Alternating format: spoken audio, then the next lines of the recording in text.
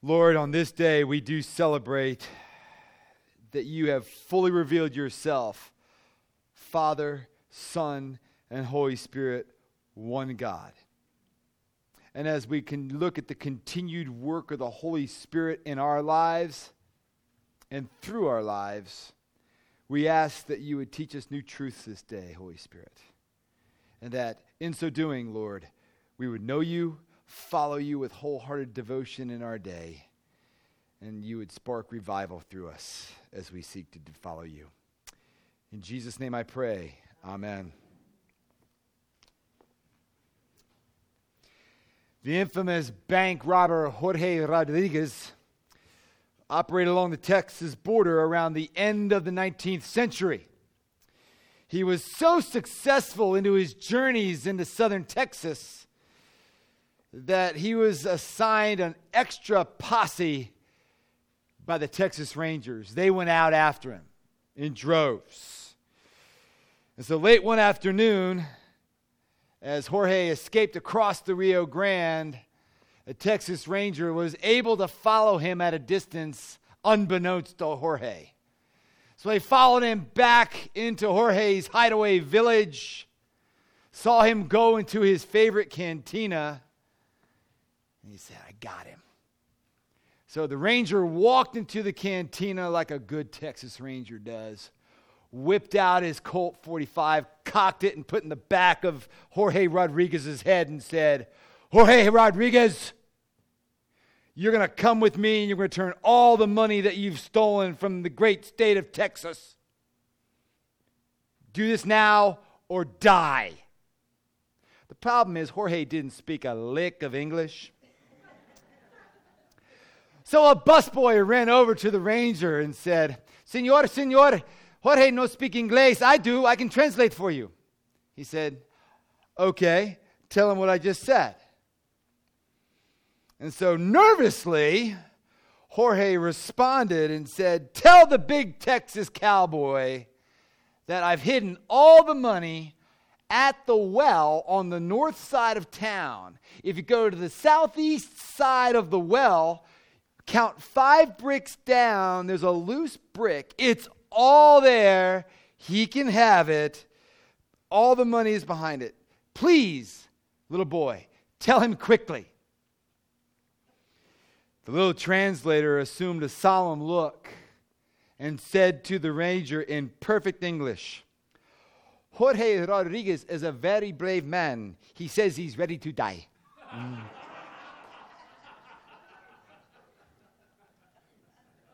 Teaching the lesson that what you don't know can surely hurt you. Right?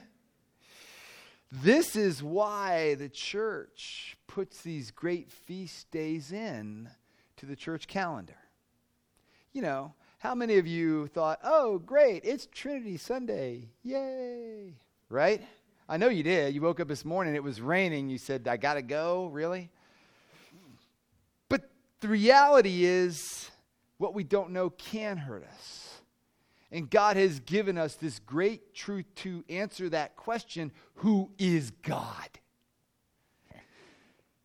So welcome to Trinity Sunday, friends, where we launch into the next 6 months of mission, outreach, discipleship for ourselves, as well as making disciples of others, starting with our families, starting with our church family and others.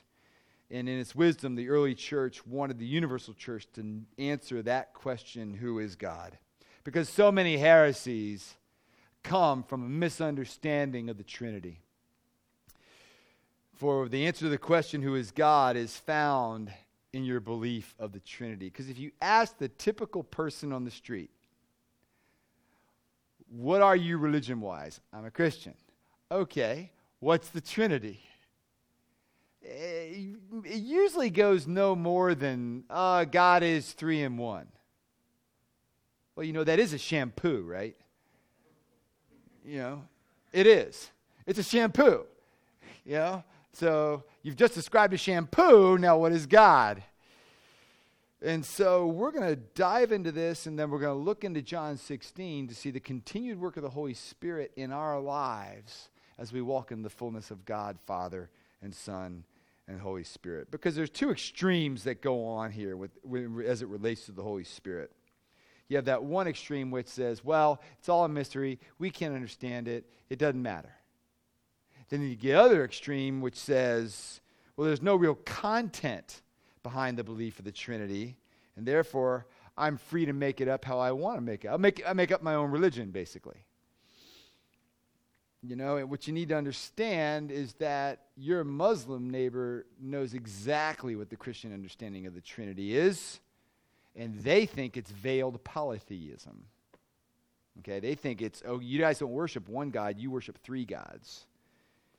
But our belief of the Trinity is foundational, and it's distinctive among all worldviews, my friends. So it's important that we fully understand it as we go out on mission. So the doctrine of the Trinity is the belief that God is one in being and three in person. One in being, three in person. It's not a contradiction. It would be a contradiction if I said he's one in being and three in being. That's a contradiction. All right? So you ask, well, what's the difference between a being and a person? Being is that quality, that essence, or that substance, whatever term you want to use for it, which makes you what you are. Being is that essence, quality, substance that makes you what you are.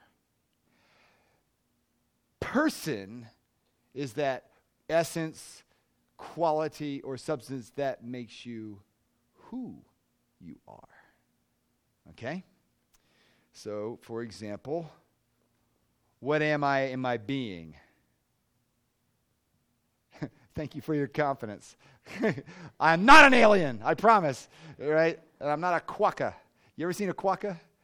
It's an Australian animal off the coast of Perth. They have no natural predators. They're the happiest animals on the face of the planet. All right? So I had a younger person today, you're a quokka. I go, I am not a quokka, although I would like the life of a quokka because it's in a beautiful location and they have natural predators and they take pictures with humans. Happily so. Because they have no natural predators and they live longer than any other animal on the face of the planet, I guess. It's amazing. So I'm not a quokka. I am a human being, as are you. In your being, we are human. But that answers what I am. Who I am is Gene Sherman, the son of Wes and Ann Sherman, the husband of Kim Sherman, the father of Rebecca, Zachary, Benjamin, and Daniel Sherman. But you see, being and person are not the same thing.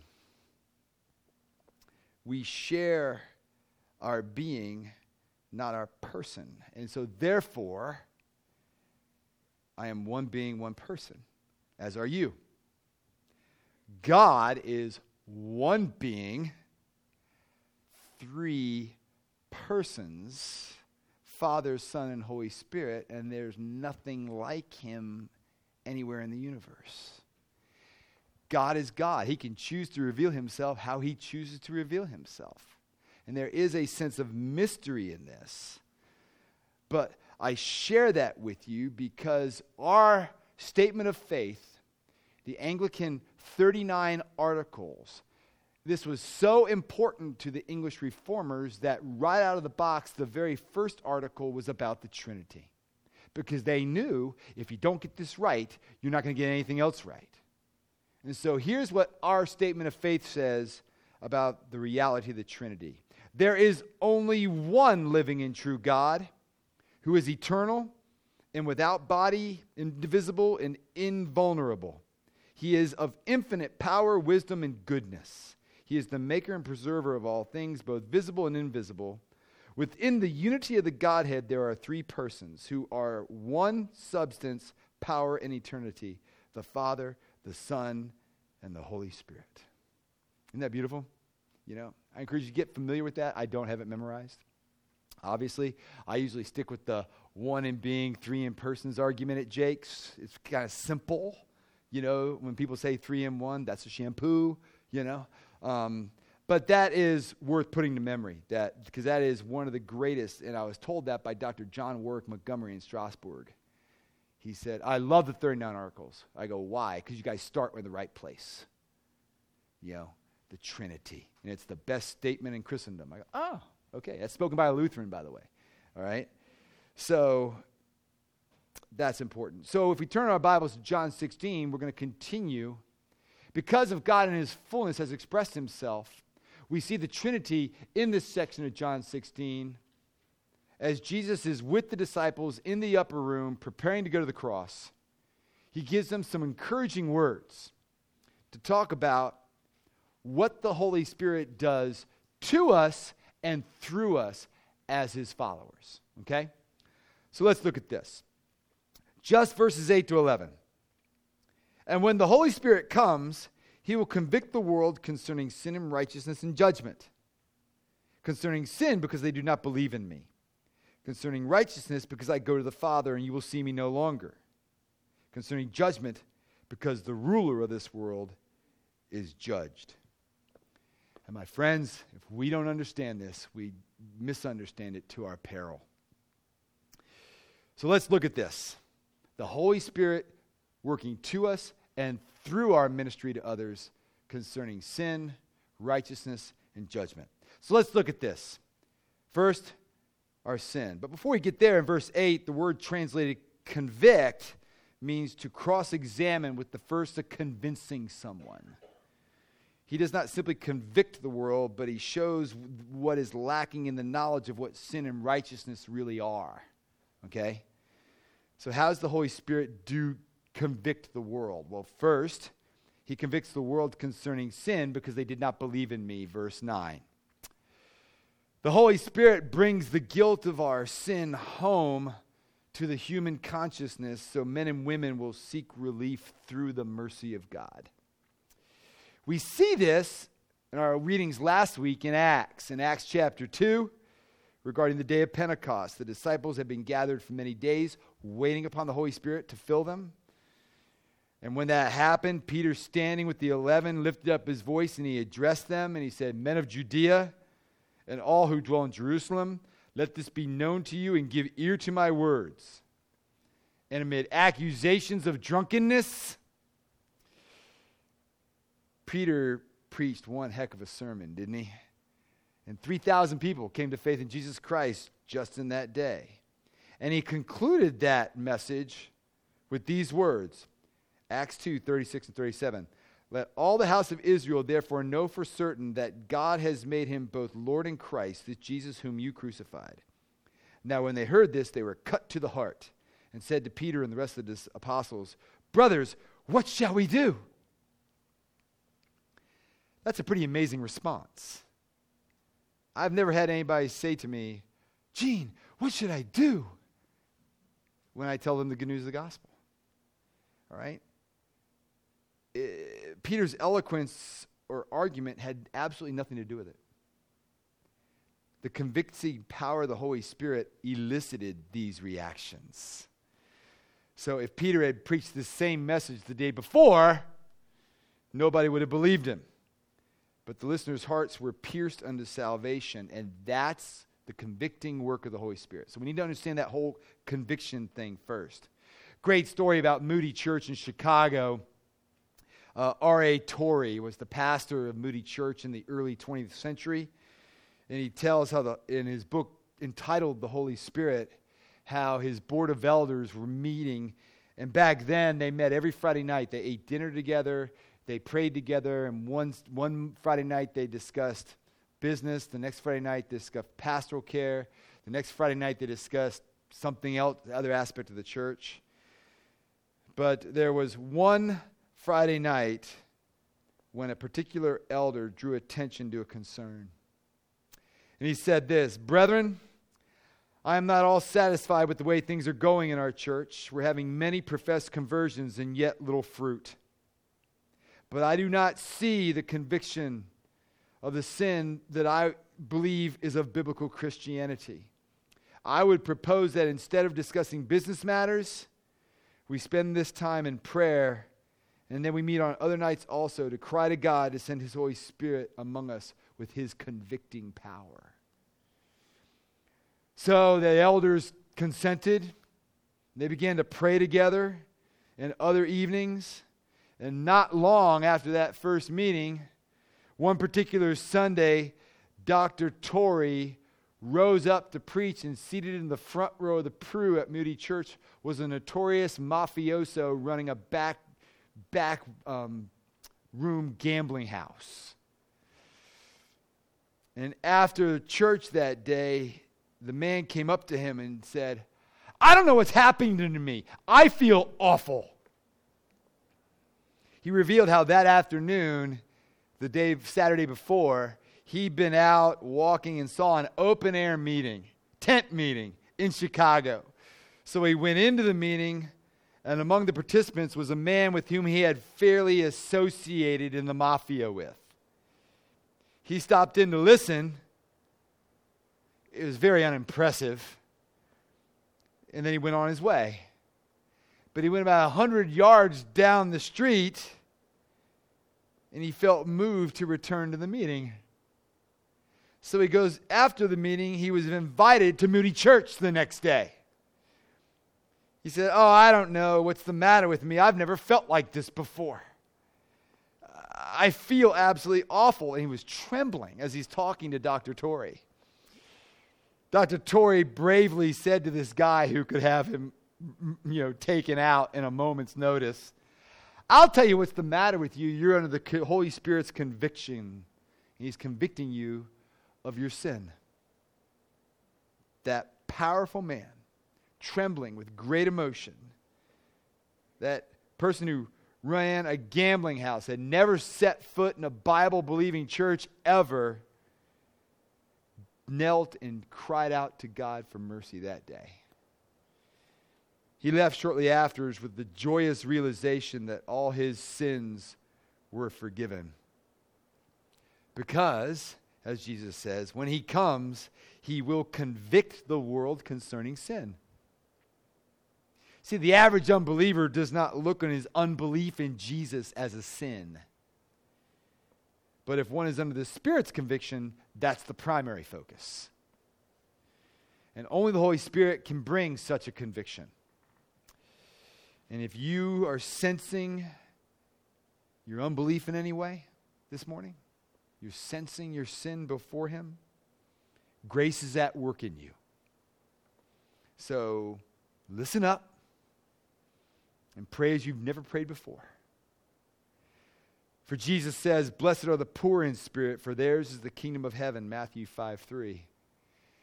You could reword that to say, "How blessed are those who see their spiritual bankruptcy, for they will see their need and ask Jesus to take them to heaven." It was Blaise Pascal who said, "Men and women are great insofar as they realize how wretched they are." You see, you really only need two things in order to come to the new life of Jesus Christ. One, you need to see your sin for what it is. And secondly, you need to see the righteousness of Christ that he provides for you in Jesus Christ. Which is the second point here. Grasping the righteousness provided in Christ is that second convicting work of the Holy Spirit. Verse 10, "Concerning righteousness, because I go to the Father, and you will see me no longer." See, the world has a relative view of righteousness, right? Like ascending degrees on a thermometer. A guy who's in jail has about 20% righteousness with about 80% rottenness, right? That's the way people think. Then most of us, have a little more righteousness, possibly up to 50. And then those really holy people like Tim Keller and D.A. Carson, they're up there like 90%. And God's 100%. And you see, the logical outcome of this very Western way to view of righteousness has the unfortunate assumption that there is a degree of righteousness that is acceptable to God. And if man attains it, he will attain heaven. Kent Hughes calls that the Avis syndrome. Remember Avis, the rental car company? Are they still around? I don't even know if Avis is still around. I think they are. Avis, we try harder. For years in the 70s and 80s, that was their advertising slogan. We try harder. But that's all that is. Jesus demonstrated an entirely new standard of righteousness. I mean, look at the Sermon on the Mount. Jesus makes repeated statements revealing the profoundness and depths of the inner righteousness necessary for us to have a right standing before God. And he did that to bring men and women to the end of themselves. The Beatitudes are at the same time extremely inspiring and altogether discouraging. After giving them, Jesus astounded his hearers by saying in verse 20 of chapter 5, "For I tell you, unless your righteousness exceeds that of the scribes and the Pharisees, you will never enter the kingdom of heaven." That's a pretty discouraging pronouncement for a first century Jew who looked at the Pharisees and the scribes as spiritual superstars. The sum up of the Sermon on the Mount in Jesus' own words are, "You therefore must be perfect as your heavenly Father is perfect." The only righteousness acceptable to the kingdom is perfection.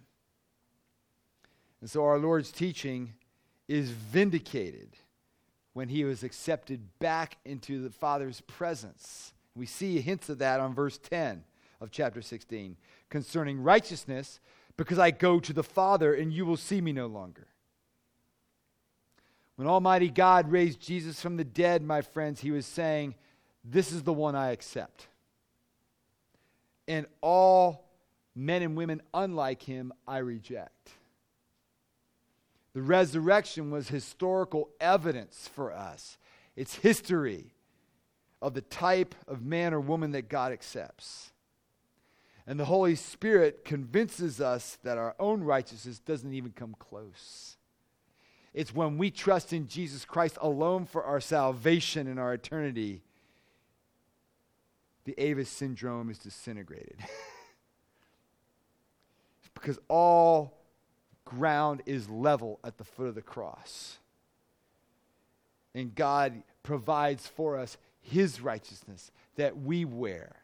So we can pray like Paul in Philippians 3, that we may be found in him, not having a righteousness of my own that comes from the law, but that which comes through faith in Christ, the righteousness from God that depends on faith. So my friends, are we convinced of our sin? Are we convicted of our righteousness before a fully righteous God? If so, we're saved. If not, you will be.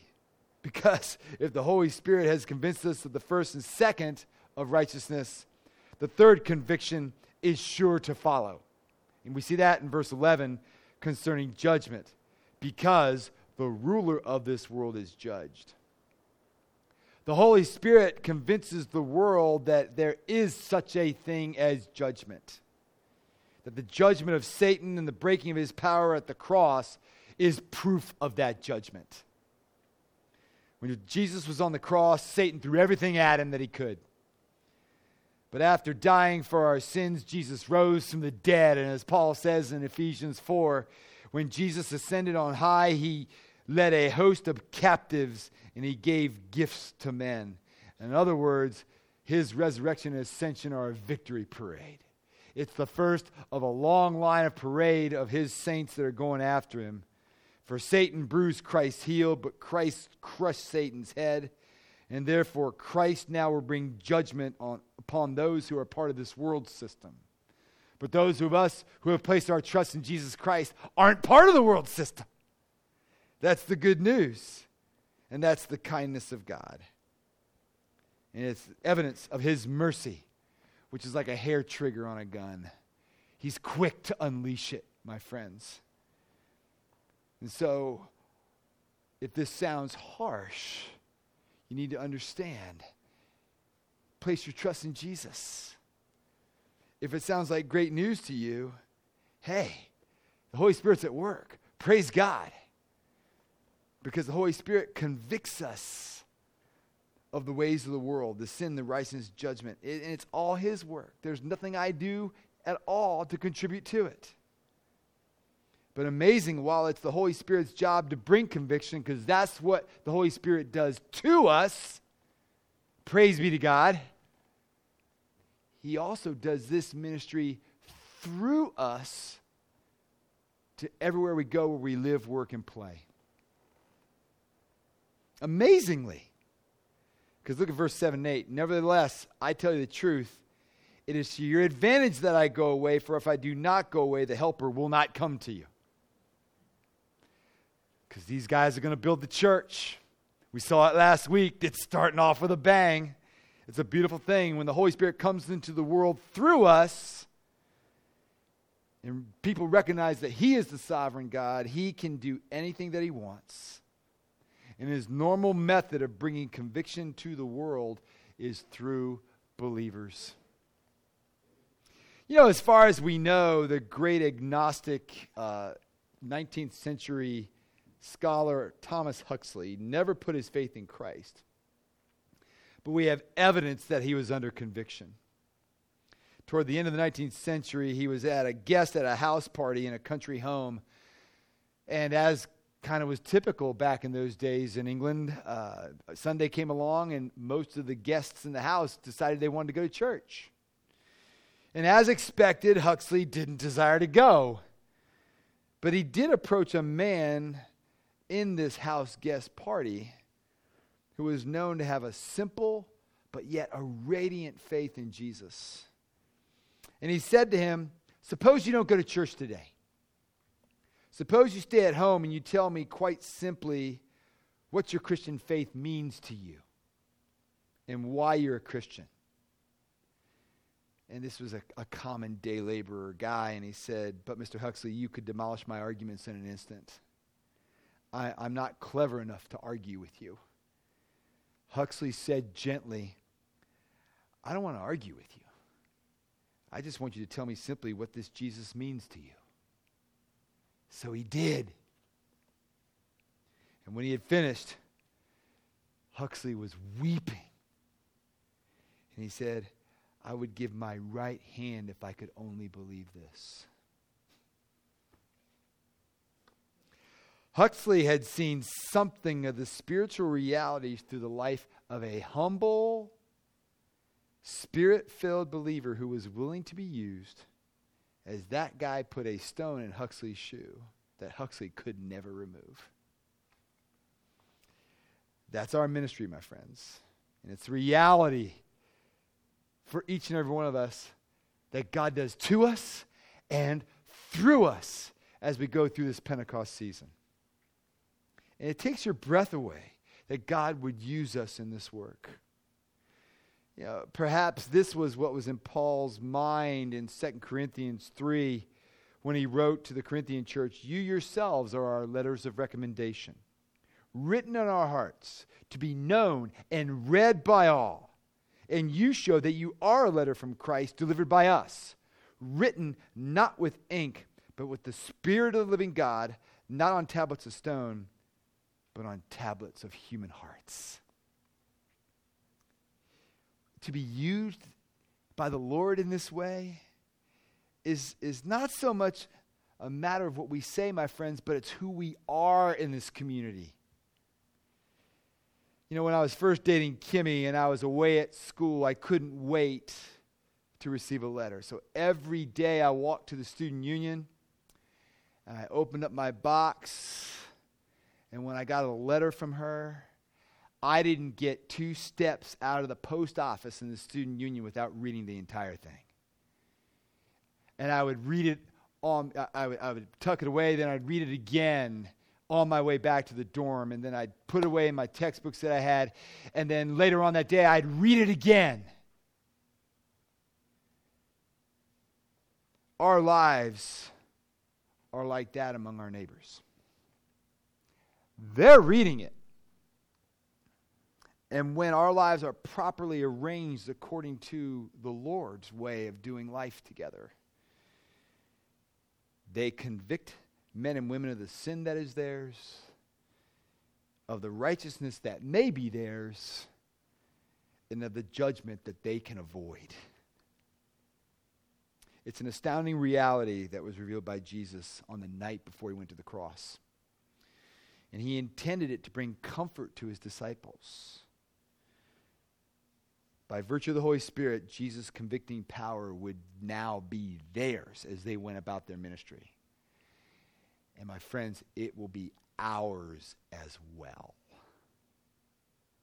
Let's hold it. We've got an indefinite power of the Holy Spirit through lives slowed down. We've got to slow down to take hold of the power, to get plugged into the power station, right? It's an initiative which the vestry we're intentionally trying to slow down, spend some time in the Word, spend some time in prayer, spend some time in service, praying that the Lord would use us throughout our work week, because Sunday is not the mission, Sunday's for the mission. Okay? So that's the first step. Take your to-do list and take it and filter it through the lens of God's Word and what needs to go. What is so important that's more important than your relationship with this God who loves you so? Secondly, we go out in ministry together. Another way he can go through us is to get equipped. And the book recommendation for summer 2019, Rosaria Butterfield's The Gospel Comes with a House Key. Now, I promise you, she's a great author. She writes so well. But you will read some of this and you'll say, I'm never doing that.